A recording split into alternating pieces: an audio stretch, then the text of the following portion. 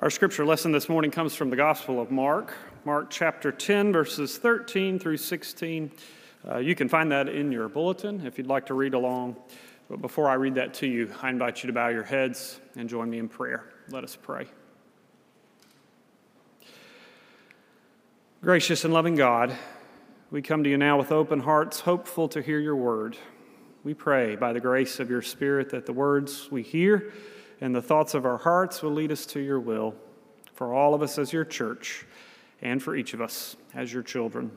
Dear God, we love you. We thank you for your love. Amen. So again, Mark chapter 10, beginning with verse 13. People were bringing little children to him in order that he might touch them, and the disciples spoke sternly to them. But when Jesus saw this, he was indignant and said to them, "Let the little children come to me. Do not stop them, for it is to such as these that the kingdom of God belongs. Truly I tell you, whoever does not receive the kingdom of God as a little child will never enter it." And he took them up in his arms, laid his hands on them, and blessed them. This is the gospel of the Lord. Praise to you, O Christ.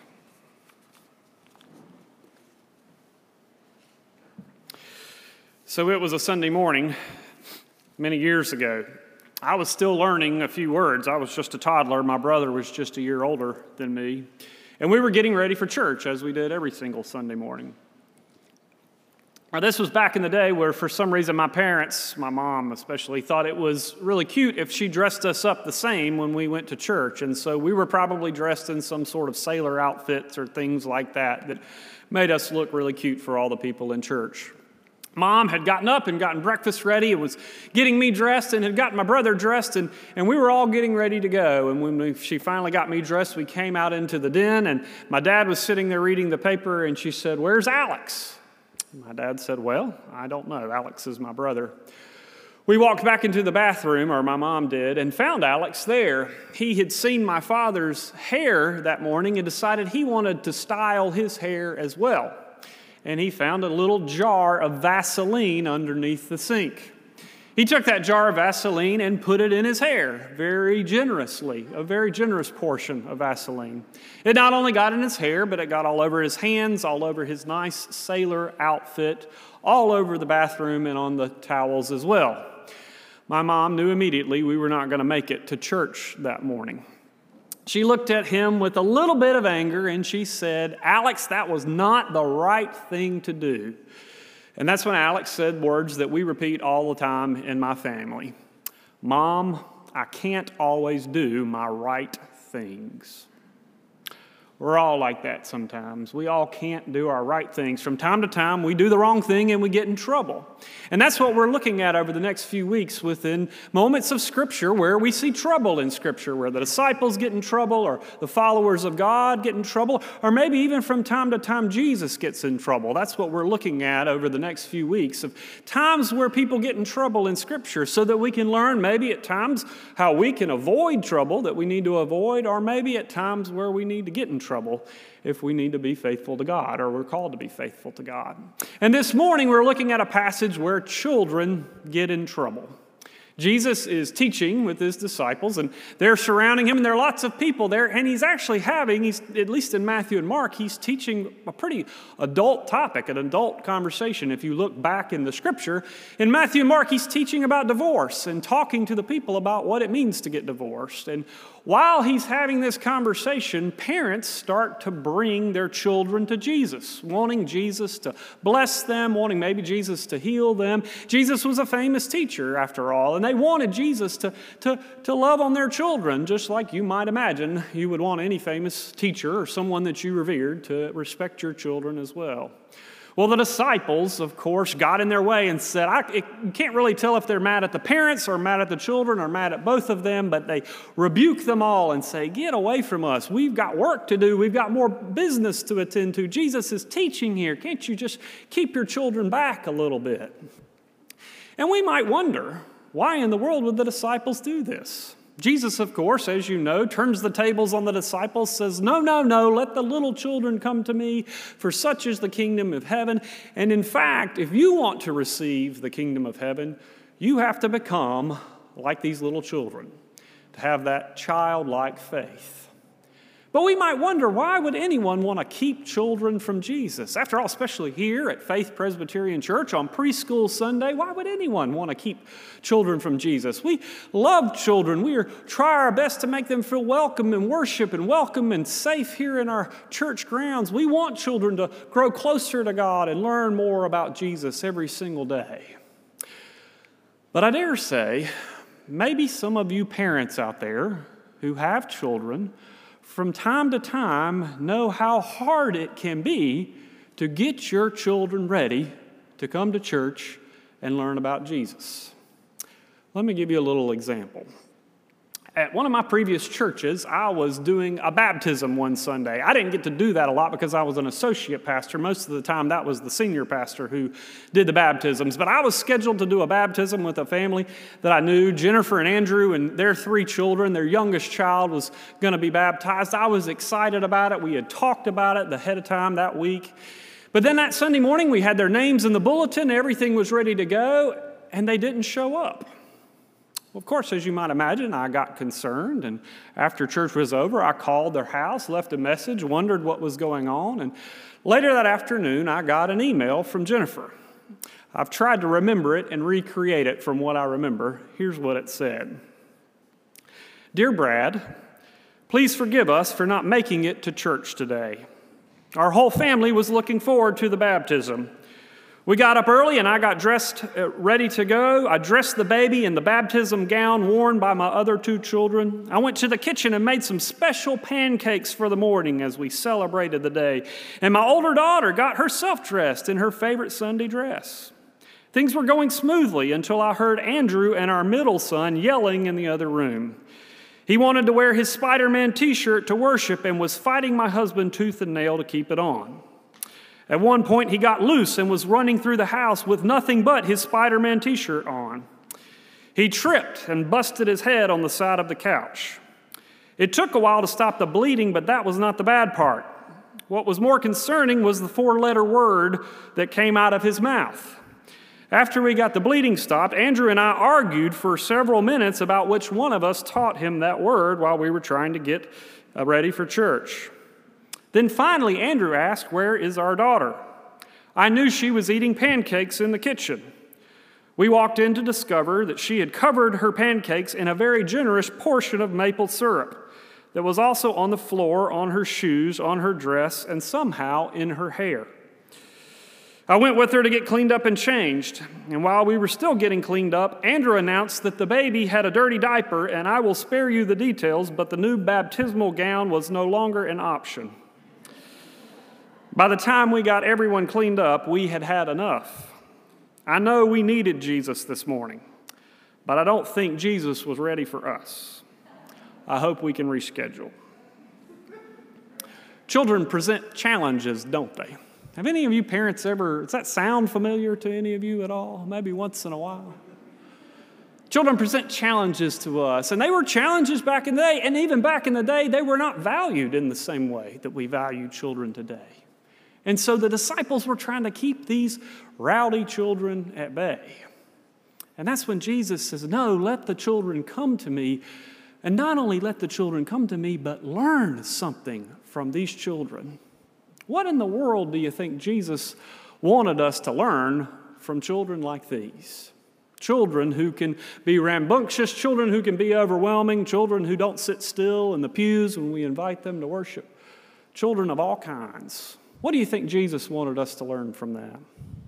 Well, I have often said that children are my best teachers. I look at children and try to learn from children every single day, just to try to see the world through the eyes of a child. And so there are countless things that we can learn from them. But one of the things that I think we are called to learn from them more than anything else, and maybe what Jesus is trying to say in this passage, is that children are authentic. Dallas Willard, who is a pastoral theologian and a philosopher, says it this way. He says, those who have obtained considerable spiritual stature are frequently noted for their childlikeness. And what this really means is that they don't use their face and their body to hide their spiritual nature. Children are authentic. What you see is what you get. Sometimes they're beautiful, sometimes they're difficult, sometimes they're joyful, sometimes they're in a bad mood. But children are honest. They're authentically who they are. And it's as we grow up that we learn not to be who we were created to be. It's as we grow up, we learn that the best thing to do is imitate someone else. Try to make someone else happy with us. Try to make someone else proud. Try to look like other people. Try to talk like other people. Try to imitate people who are successful rather than to imitate the person that Jesus Christ is. We are taught by our parents and taught by adults around us to not be authentic, to hide those parts of ourselves that we worry about, to not be the people that Jesus Christ created us to be.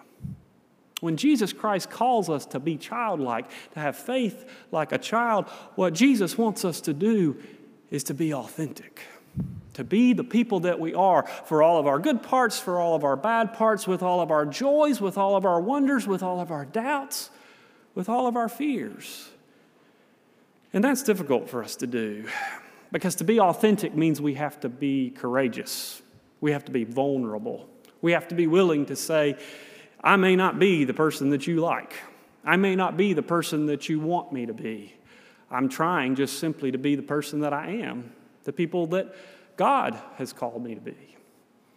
And that may mean from time to time we get in danger.